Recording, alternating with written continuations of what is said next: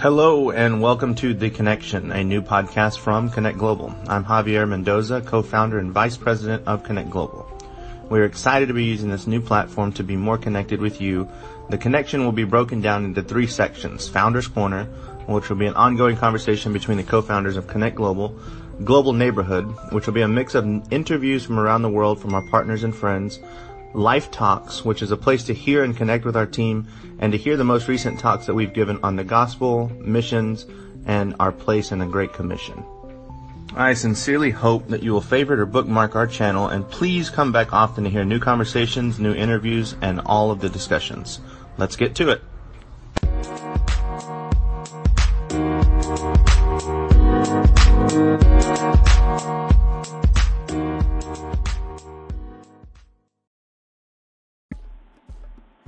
Hey guys, this is Travis Moffitt. I am the president and co-founder of Connect Global, and I want to welcome you to this segment of the Global Neighborhood. We have such a great treat today. We're going to be talking with Dr. Mitch Arbeláez. Give you a little bit of background on Mitch.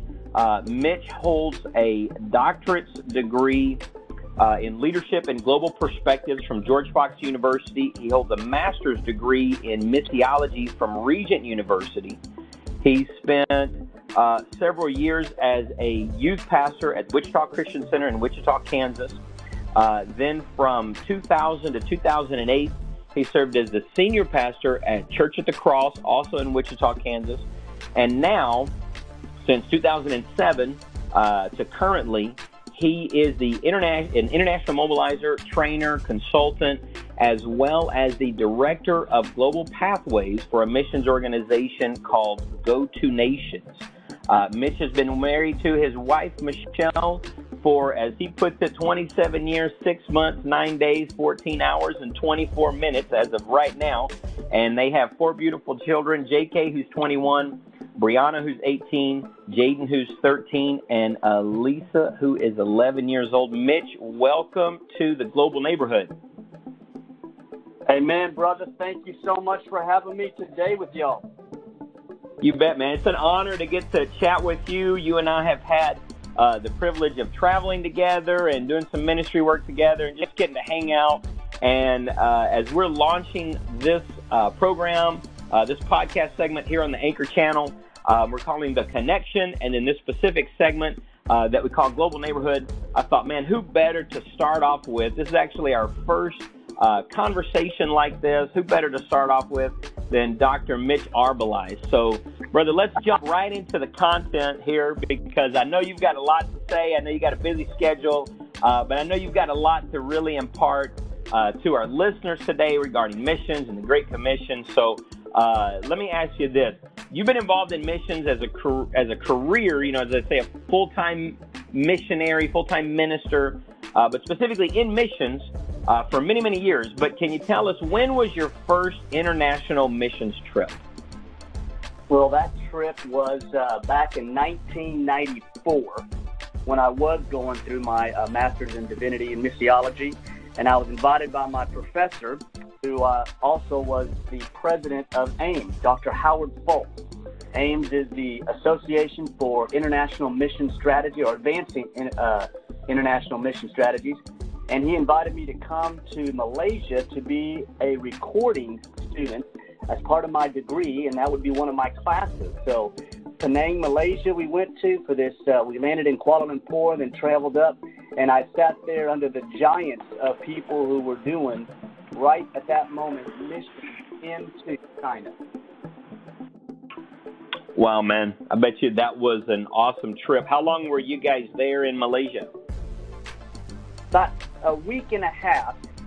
We had a AIMS representative by the name of T.T.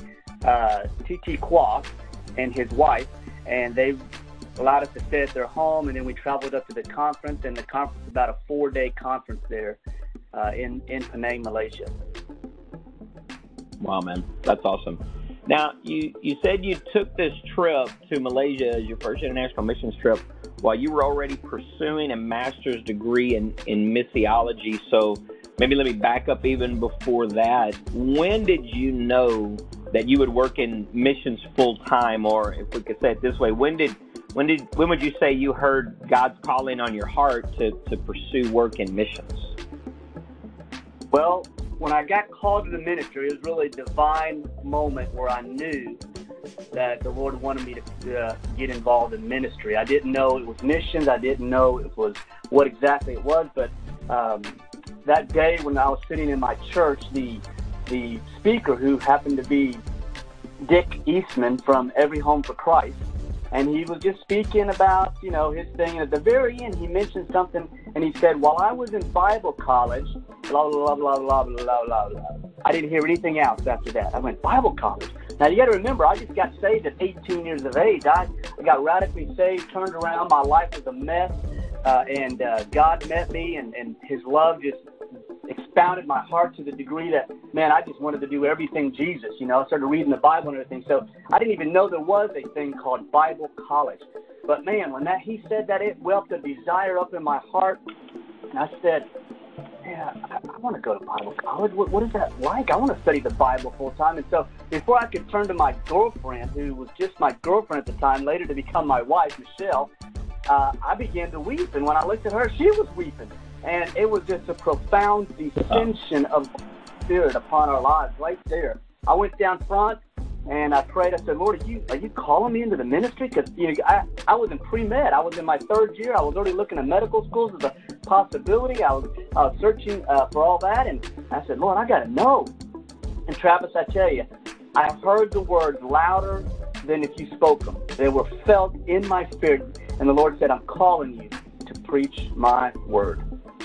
That's it. And so I changed everything, and that's when I ended up at Region. Wow. And so when I was at Region, I didn't know anything about missions. All I was going to do was go practical theology.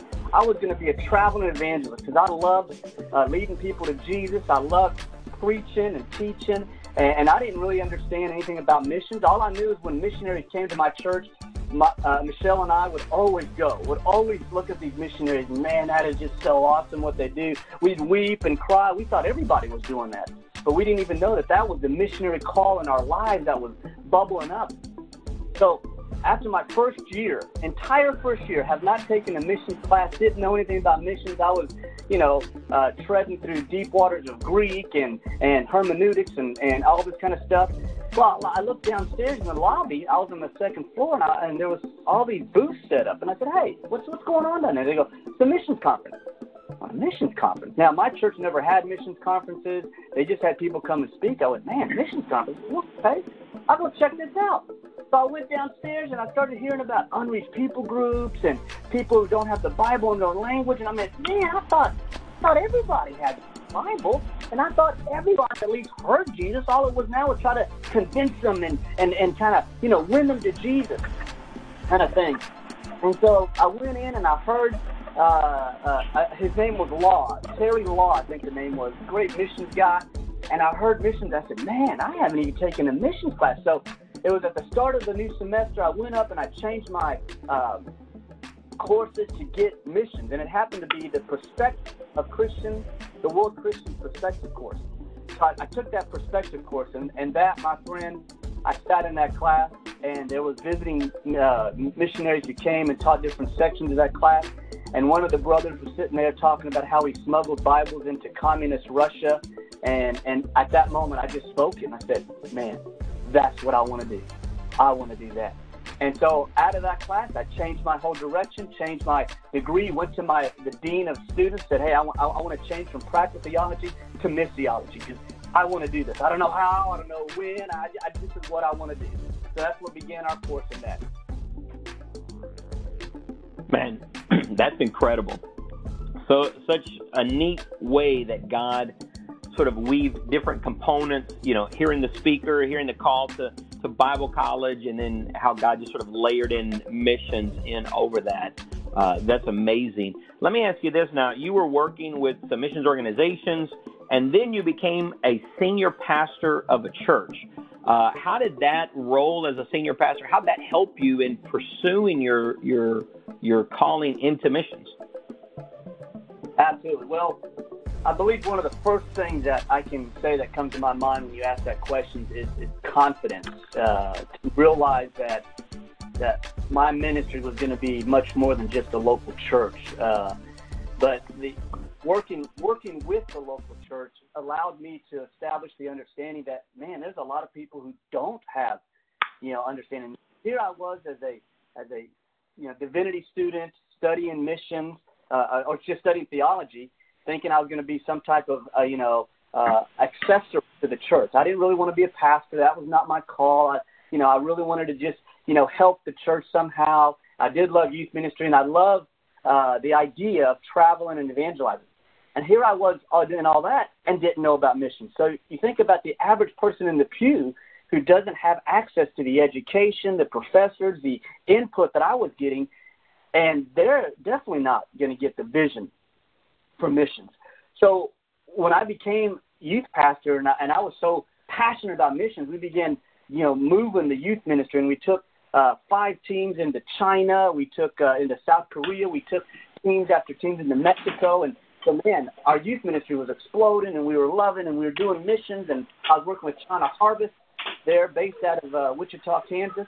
And then the senior pastor left, and so I was the youth pastor. So we began looking for a new pastor, and by divine providence, all the elders began to say, Mitch, we want you to take over the senior pastor role. And so I took that on, and so as I began to minister to this church, I realized, man, it's much more difficult to incorporate missions into a church than I had ever thought it was going to be.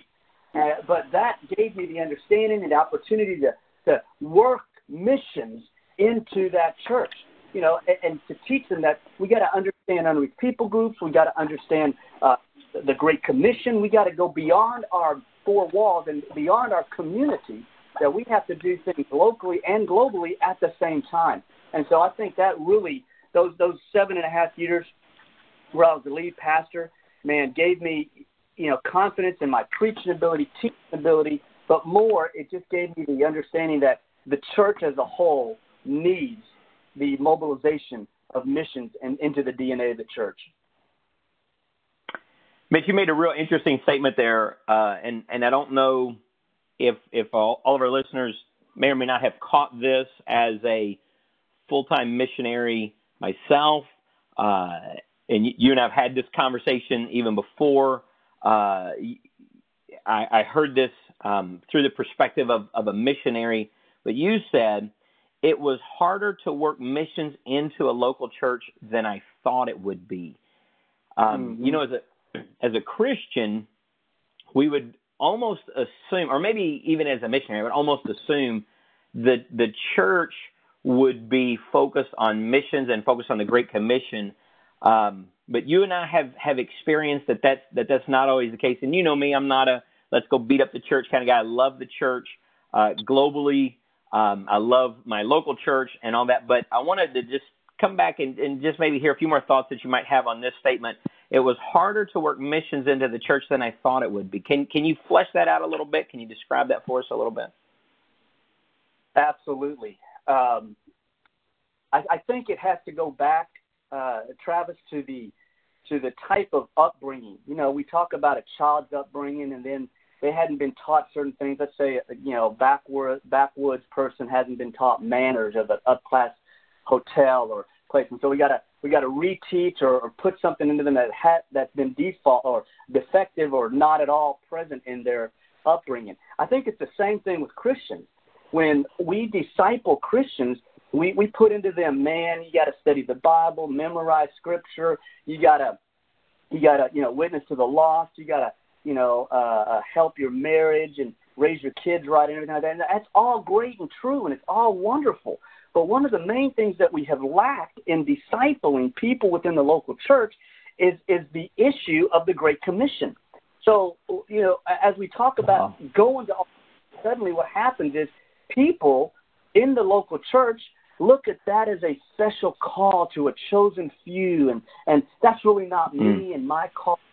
That's not for me or my children or my family. That is something for those other guys, like the Travises and the Mitches, who are getting degrees out there and studying missions and going to other nations and learning languages, and that's other people. But me, I'm supposed to be concentrating on memorizing my Scripture, helping my kids through school, being a good Christian, doing my duty, serving in a local church, being a deacon, things like that. And they don't connect the fact that they're, as a Christian, called to the same Great Commission as those who are going.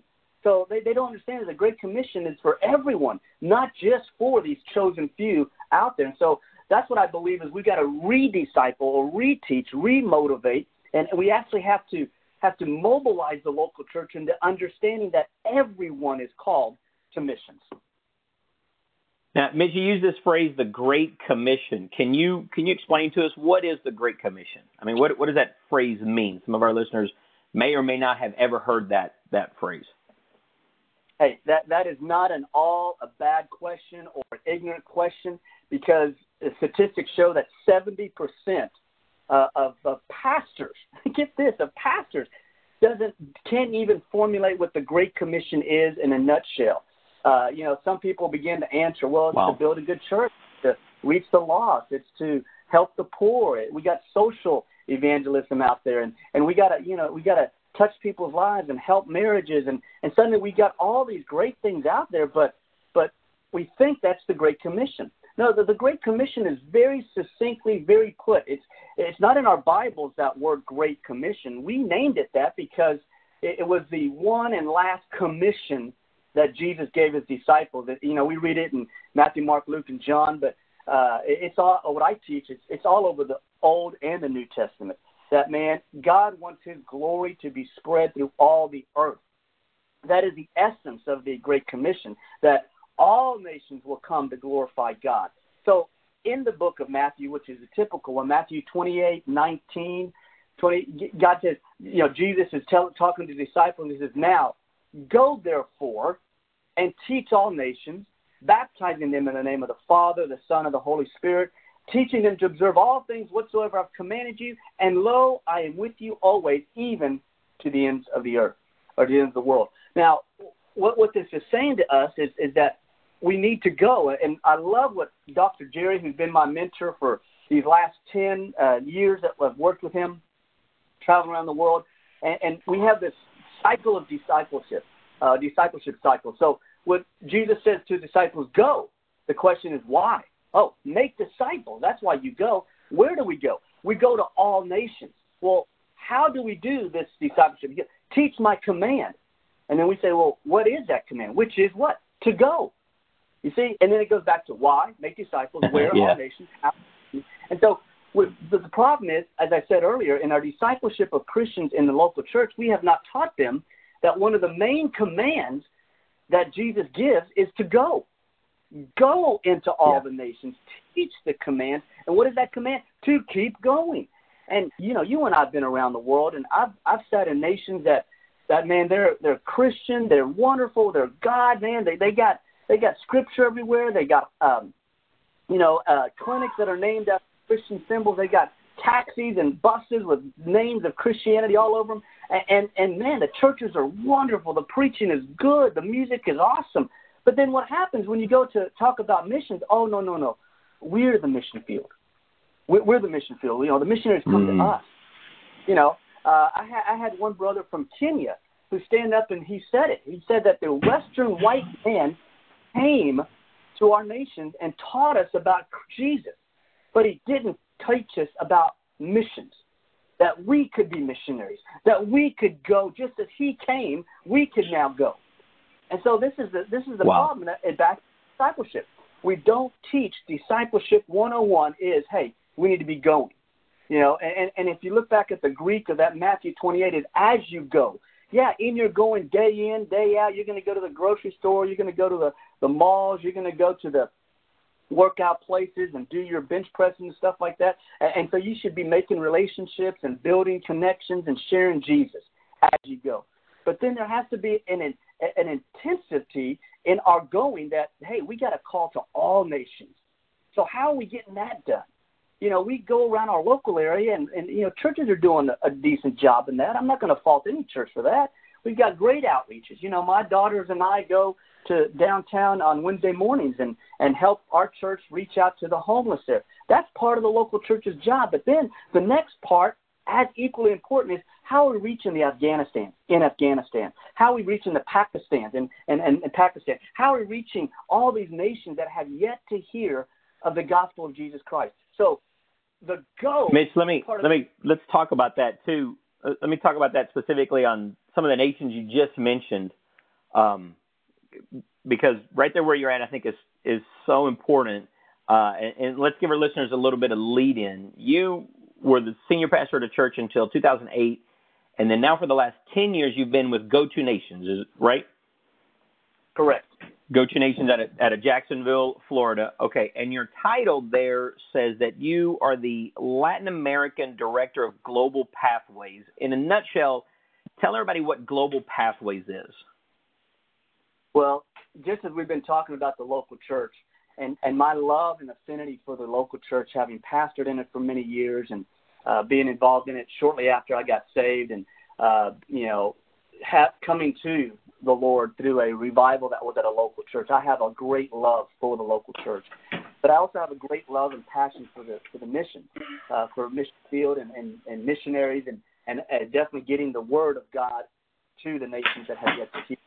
Well, Global Pathway is a curriculum that's been developed over the years by Dr. Jerry Williamson, and it is being now translated into 5 different languages, and it's specifically made to help a local church understand everything that we've been talking about this morning, how they're called to missions, how everyone has a local and global call at the same time, how to get missions in the DNA, how to have a missions conference, how to organize your mission budget, all these very practical steps. It's not just a time when we come up and do a cheerleading kind of thing and a pep rally regarding missions and talk about the Bible and missions. Yeah, we do that.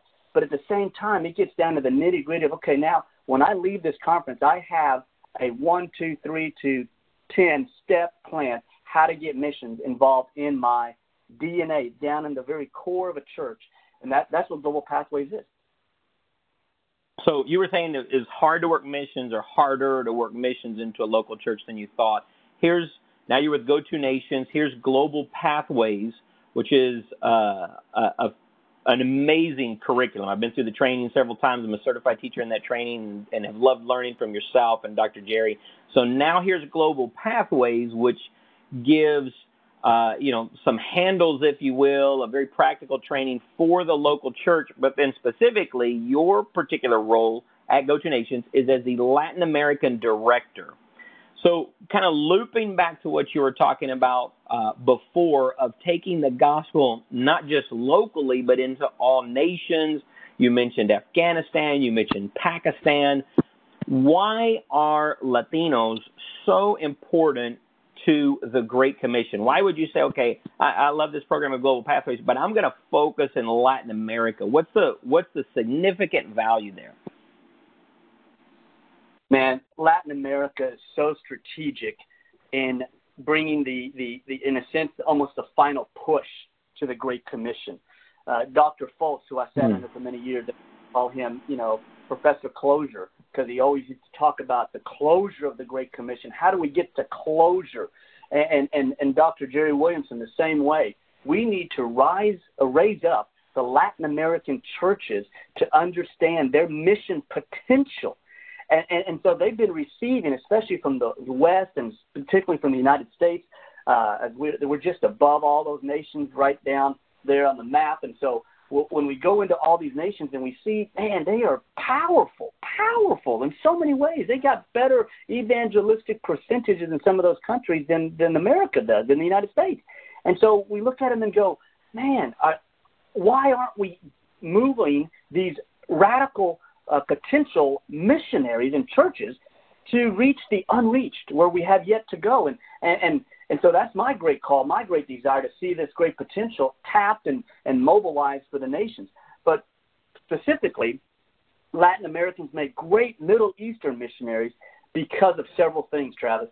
They have a similar cultural heritage. I mean, I was raised Latino, half and half kind of thing. I came from Colombia, and I understand the very strong, dominant male figure, which is the same in the Islamic cultures and the Middle Eastern cultures. Linguistically, we're talking that there's the linguistic phonemes, how we pronounce our words, like a k and a c and a t. Those type of things are very similar between the Spanish language and many of the Middle Eastern languages like Farsi and Arabic and things like that. That 3,000 Spanish words are already have an Arabic origin. When the Ottoman Empire invaded Spain and they intermingled, and it's interesting that the animosity between the Muslim and the United States, specifically the Western world, is not so much there present between the Islamic people and the Spanish people, because the past of the Ottoman Empire, they consider the Spanish people to be distant cousins. So with the 3,000 words, with cultural heritage, with the similar climates even and financial situations of many people in the Middle Eastern and many people within the Latin American region, and then you add to that the similar look and color of hair, eyes, and skin, that they're not going to stick out like a blonde, blue-eyed, white United States American. You know, these people can go to these countries and dress like them, and they fit in so much better. And they're going to learn and pronounce the words easier, and they're going to be able to acclimate to the climate a lot easier. And then with a similar look is very important when we think that when we understand the fact that many of these Middle Eastern nations are closed to foreign missionaries, especially those from Western countries, European and United States. So you have these Latin Americans who, hey, they'll accept their distant cousins. They speak a little bit of the language. They live similar situations and conditions that we live in. Man, let's bring them in. Hey, we'll welcome them, no problem. So therefore, you get passports from Peru and Argentina, Colombia, Mexico, Guatemala, not as scrutinized as you would a United States passport. So these missionaries from Latin American countries are incredibly strategic, and they are a great hope for us in reaching these nations, what we consider in the 1040 window, these nations who have the most unreached people groups, and there are a majority of them are Muslims. And so to be able to get in those Middle Eastern nations, Latinos are very strategic for that purpose. Well, so if I'm sitting here, I'm a white guy, North American, U.S. citizen, U.S. passport, and I'm hearing this, maybe I'm hearing you say that instead of thinking of, Hondurans, for example, as just the poor people in need of my, my philanthropy, maybe to see them as my missional partners who, if I could get behind them, support them, train them, teach them, help them with the missional information maybe that I have received, that strategically we could start sending these Latinos from Latin America, Central America, South America into the Arabic world for greater impact. Absolutely, brother. Absolutely. Now, we don't want to discourage any what we call Anglo-Saxon white American thinking, well, I don't have any place to go. Absolutely not. There is still a need for that United States born, bred, raised missionary to go into all the world. Absolutely. That is not to discount that. But when we look at the Latinos... And let's clarify that, too. Even by North American passport, we're not just saying that, I want to be real clear on this. We're not just saying that, white people are called to missions. Missions is not a racial discriminating thing. Regardless of background, African American, Caucasian, Hispanic American, Indian American, whatever the national background is, there are political challenges between traveling on a U.S. passport into certain parts of the world. A U.S. passport can get you into most countries in the world, but there are certain countries in the world where a U.S. passport, regardless then of your racial background, it's going to be very difficult. Whereas a person on a Guatemalan passport, a person on a Honduran passport, a person on a Costa Rican passport, Cuban passport can get into these countries. Then when you tie in the nationality backgrounds like you described, the language connections between the Arabic language and the Spanish language, and you tie in the historical backgrounds of the conquering of Spain, by the Ottoman Empire, several hundred years ago, but still that remaining a shared part of their history, then we have all these strategic connections. That's exactly right. We're not discounting the individual regardless of race.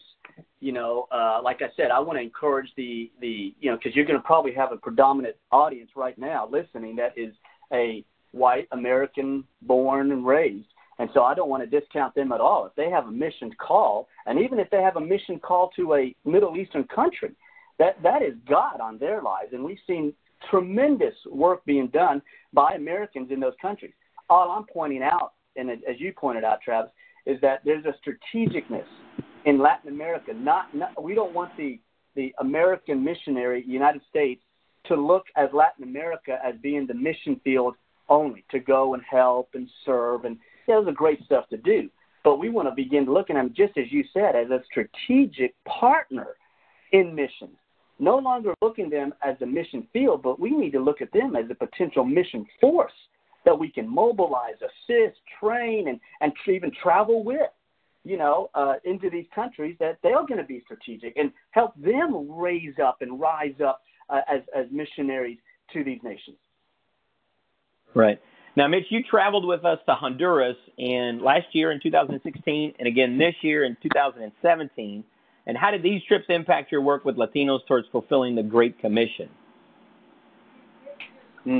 Well, I have to say that your work in Honduras, specifically in the area of La Ceiba, you've been there like 13 years. You've been working in Honduras, and that's been moving from the Casuna area into La Ceiba.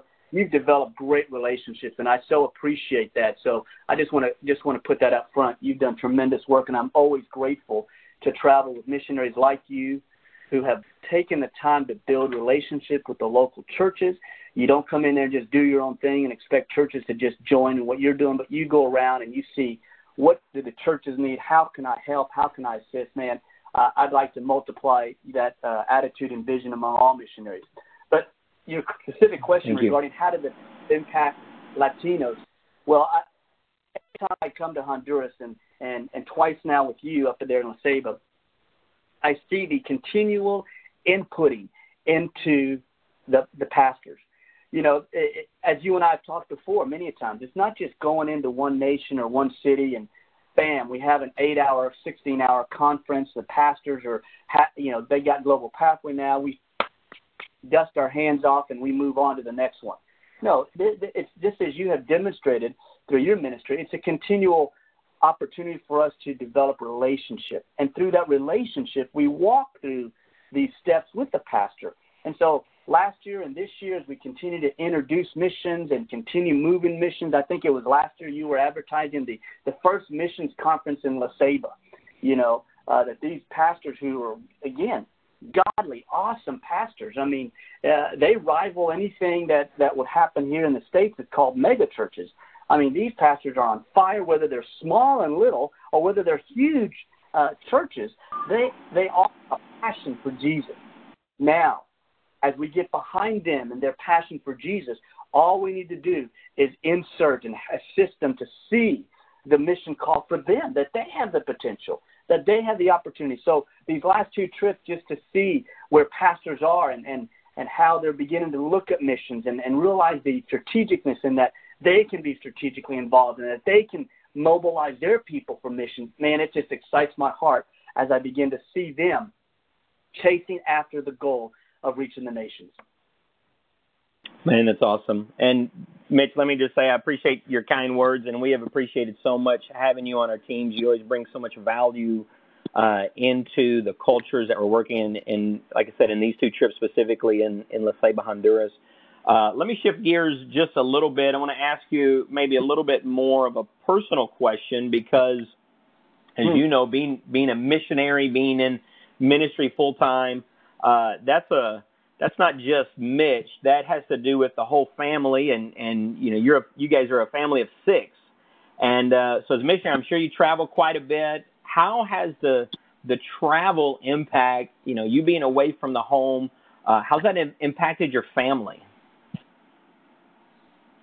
Well, anytime we travel away from the family, there's potential for negativity of dad being absent from the home. So those things are definitely there, even as a missionary traveling. I consider myself to be an international missions mobilizer, so I travel to different nations, been to 27 different nations over the course of these last 20 years. And every trip that I take to different nations or repeated nations, I try. The best thing we can do is take our kids with us. And so each of our kids have traveled internationally, and that international travel has affected them, in their passion and desire for the nation. So as we are making disciples in all nations, one of the key areas to make disciples is in our own family. So if I fail at making disciples in my own kids, then I'm really not doing too good of a job of making disciples and that kind of stuff. So we try to take them every time we go, and we want them to follow in our footsteps. We want them to catch a vision for missions and international, and why daddy travels away from the house, why mommy and daddy travel sometimes without the kids, is because God's called us to do something in another nation that is strategic, that we want to be a part of, that God is moving in our lives, and the kids understand us.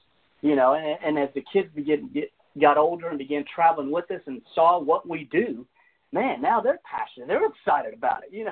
They want to be involved in it. Yeah. And so that's so. And are they? How are your kids getting involved in missions at their various ages?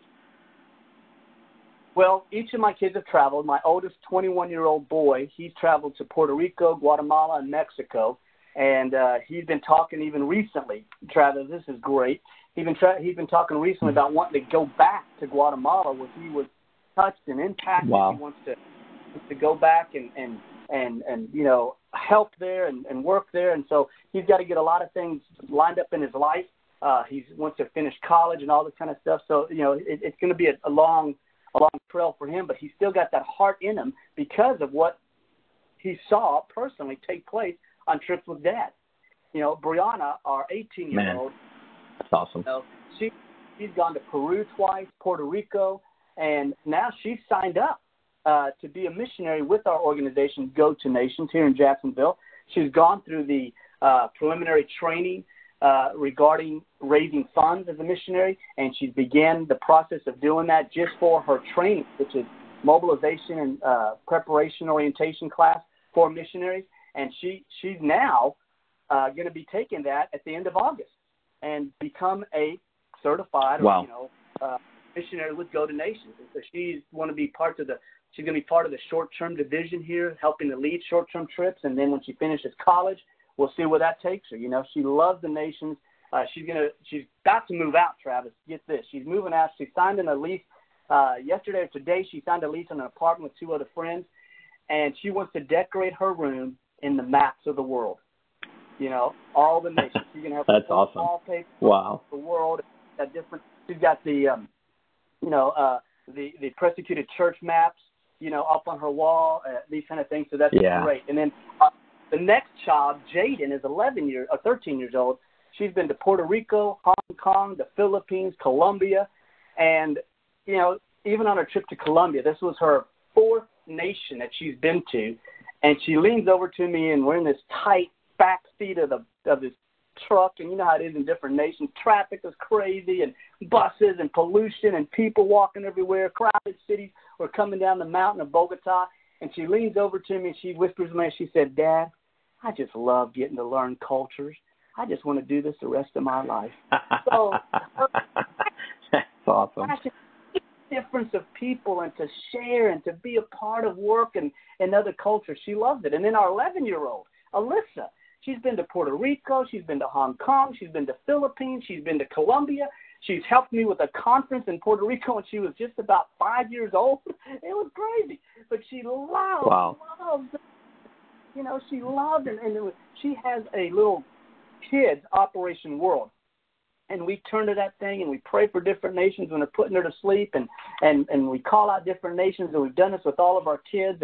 And so they understand as we gather for prayer, whether it's for a dinner prayer or a time of prayer before bedtime, we're lifting up nations, and we're praying for the strategic things. And then when my kids hear on the news, when we're on the radio or whatever, and they hear something happen in other countries, they're connecting internationally, that it's not just about them and their little world and their little church and their little thing going on, but no, man, they got a global perspective, and that's what we want our kids to have. Man, that's awesome. Hey, let me ask you this.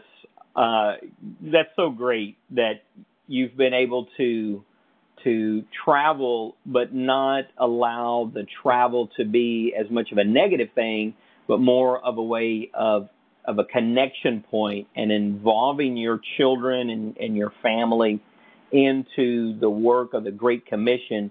Those specific callings on people's lives, those come from God. But like you said earlier, the work of the Great Commission is for everybody who calls himself a believer at any age. I mean, we wholeheartedly believe that at any age that a person says, hey, I believe in Jesus, man, they're brought right into the Great Commission as well.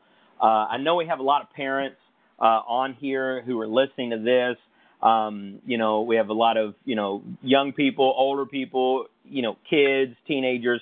So if someone's listening and they wanted to start pursuing work as a cross-cultural missionary, how would you advise them to get started, whether it's a parent, thinking on this for their children? My children are expressing an interest in world missions. How can I get them started? Or myself, I'm listening to you talk and, man, something's going on in my own heart, my own life, and maybe God's pulling me in this direction, or I'm a believer in Jesus and I hear what you're saying about the Great Commission, so that's for me to be a part of too. How would you encourage somebody to get started from, I'm at the position of desire, what do I do next? Well, Travis, that is always our heart, to have people, the curiosity that begins with international missions in the world. And we even teach, through a program we call Steps to the Mission Field. How does a missionary come from a pew sitting in a church or a family all the way to eventually they're missionaries full-time in another nation, learning a language and a culture. And so we teach this thing that it starts with curiosity. And then that curiosity leads to interest. And then interest leads to the desire for understanding. And then that understanding leads to assurance. And then assurance grows into conviction. And then conviction leads to commitment. And you can see even by the story you asked me to share about my own personal walk with the Lord, and then to how did I get involved in missions? It was that exact same thing: curiosity, interest, understanding, assurance, conviction, and then commitment. And that's the same process for whether they're young people, children, teenagers, young adults, married couples. Is that let's begin to explore that curiosity. And so, one of the first things I would suggest that they can do right now is order the Operation World book, which is a daily plan of praying for the nations. And they provide in that Operation World statistical analysis, information, background, languages, and then prayer points of that certain nation.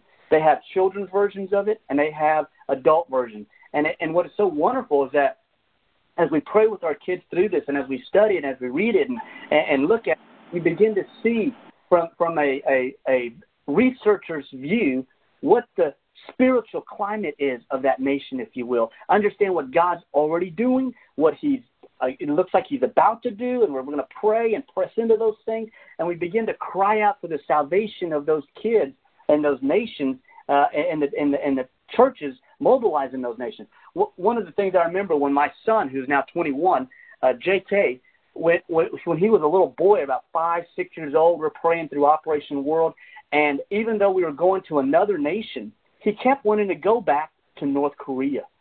And we go back to North Korea, and we look at the pictures, he point to it again, and he want to pray for the North Koreans. That was one of the nations God was putting on his heart at a very young age. Now, I don't know what that seed planted in his heart is going to be, but as we continue to pray for him and his direction and his vision for the nations, what is that going to come to? You know, Brianna, ever since she was a young girl, has had a heart for China and Latin America. And so we had a Chinese missionary, and she sent us back cards and things like that. Brianna, as a young 7, 8, 9, 10-year-old girl, would have this little postcard of China on her on her wall. And then when one of the missionaries came back and she was able to meet them, and she's just a little kid, but meet them and hear that spurred her into the desire to, okay, I'm going to travel to Peru. She's been learning Spanish. Still wants to go to Asia, but that might be in the future. But she went where she was able to go, and that was Peru with the youth group ministry, and she did a phenomenal job there, sharing her testimony. She's still learning Spanish.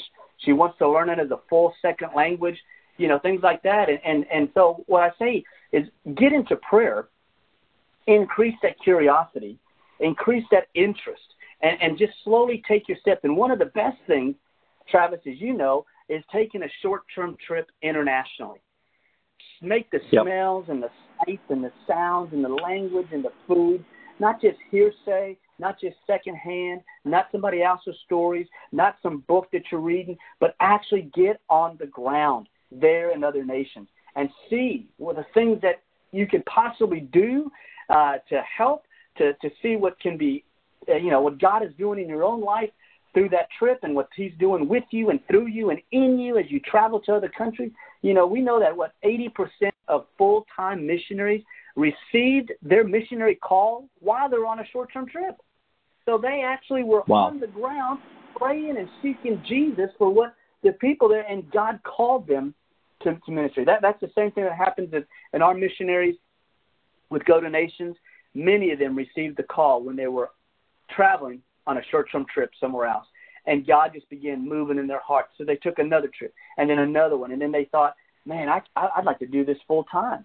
And just like I did, saying, Lord, I want to go. I want to do this. I want to help unreached people. I want to help mobilize the church. I want to do this thing. And though it took many years from that day that I was in the top of Regent Hall there at the building and looking down and seeing the missions conference going on, to now that I finally became a full-time missionary, if you will. But I kept taking trips. I kept taking my kids. I kept praying for the nations. I kept instilling passion and vision to others. And eventually, God called me to full-time work within this ministry.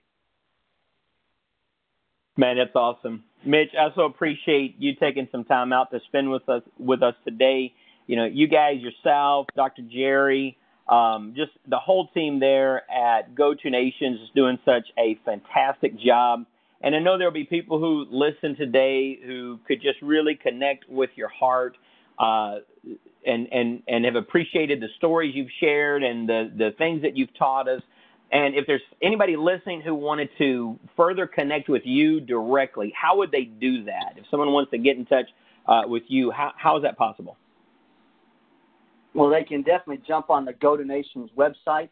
I think if you just type in Go to Nations into any Google browser, it'll take you to our main webpage, and there you'll see, all the agency, what we're doing. But if you look under staff, you can find me there, my bio, and then that'll take you to my page where there's, all kind of stuff on things that I've written, things that I have been involved in.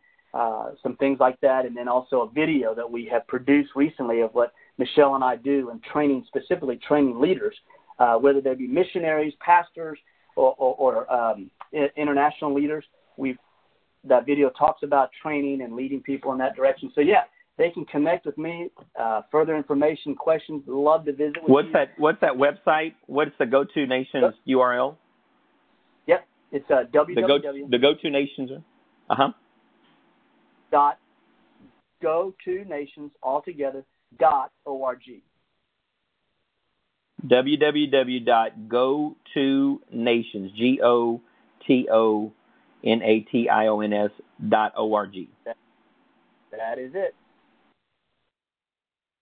And then that'll take you to our main landing page, and it's been recently redone with a video starts rolling there. Man, it's just a beautiful thing. And then up in the right, you can see the pull-down menus, and you look for staff, and you'll see us there.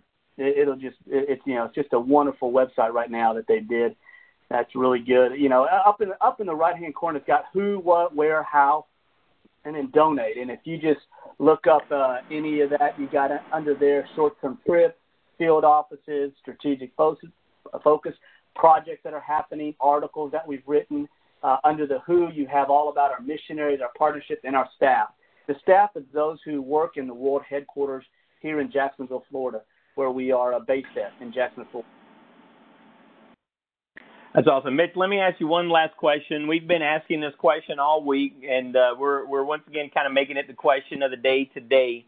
But what are you listening to? Is there a particular song? Is there a particular album, a podcast, a speaker, somebody that lately that you've just been kind of stuck on? What have you been listening to lately? Oh, man, I have been hooked on John Piper, who's one of my heroes. He's not a missionary, but, brother, he's done more for the cause of missions than I think than any other pastor that I know personally. And John Piper, he has a whole channel called Desiring God. And his books, man, his books, his podcasts, his web teaching, all that stuff. I love John Piper. And one of the best things that I've turned my kids onto it, actually, is called Don't Waste Your Life.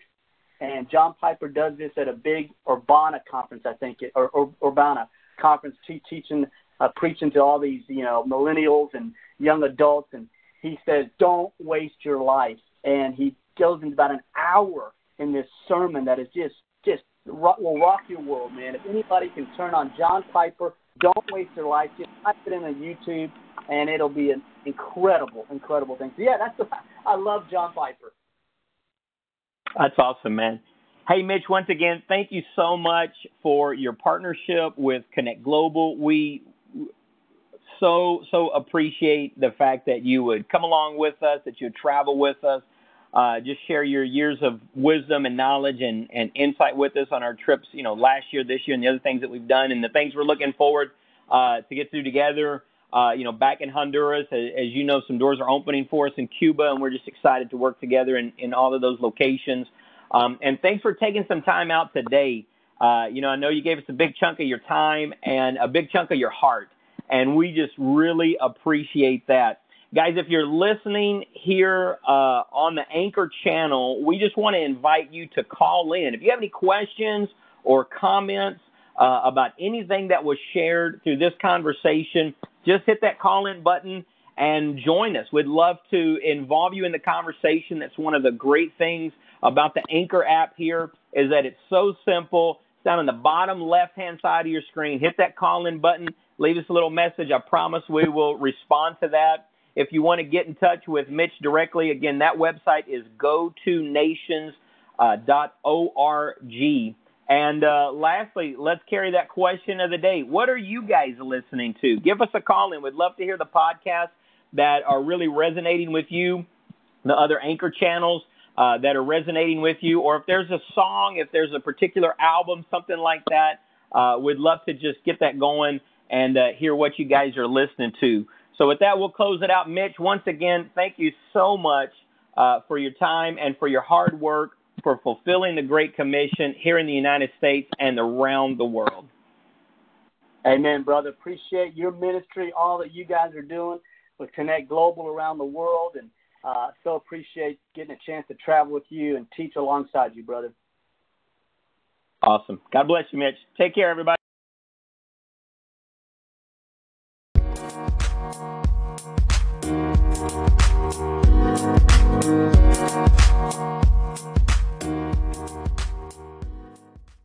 Of some of the evidences of what God was doing. I was a very mediocre teenage poet and published a poem in our high school literary magazine called Leaves of Grass. And the poem was written from the perspective of an old man looking back. And my reason for liking this verse I'm going to read you is not the quality of the poetry at all, but the fact that it revealed the weight I was feeling starting in the 11th grade. So it's a year later, and here's one verse from that mediocre teenage poem. Long I sought for earth's hidden meaning, long as a youth was my search in vain. Now as I approach my last year's waning, my search I must begin again. And the overwhelming sense that I had was, that's just not going to happen to me. I'm not going to come. I'm 66 now. I'm not going to get to my 66th year and look back and say, I never could figure this out. I don't really know why I was here. No united purpose, no lasting vision, just a big question mark. And limping along every day, intending to be as happy as I could be and not get into too much trouble so that I could make something of these few years. So I resolved, that's just not going to happen. I'm not going to come to the end and say, I could never figure this out. I must figure this out. And for me, the word was why, and I discovered very quickly that to figure out the why of my existence, I had to know the meaning of why. The English word why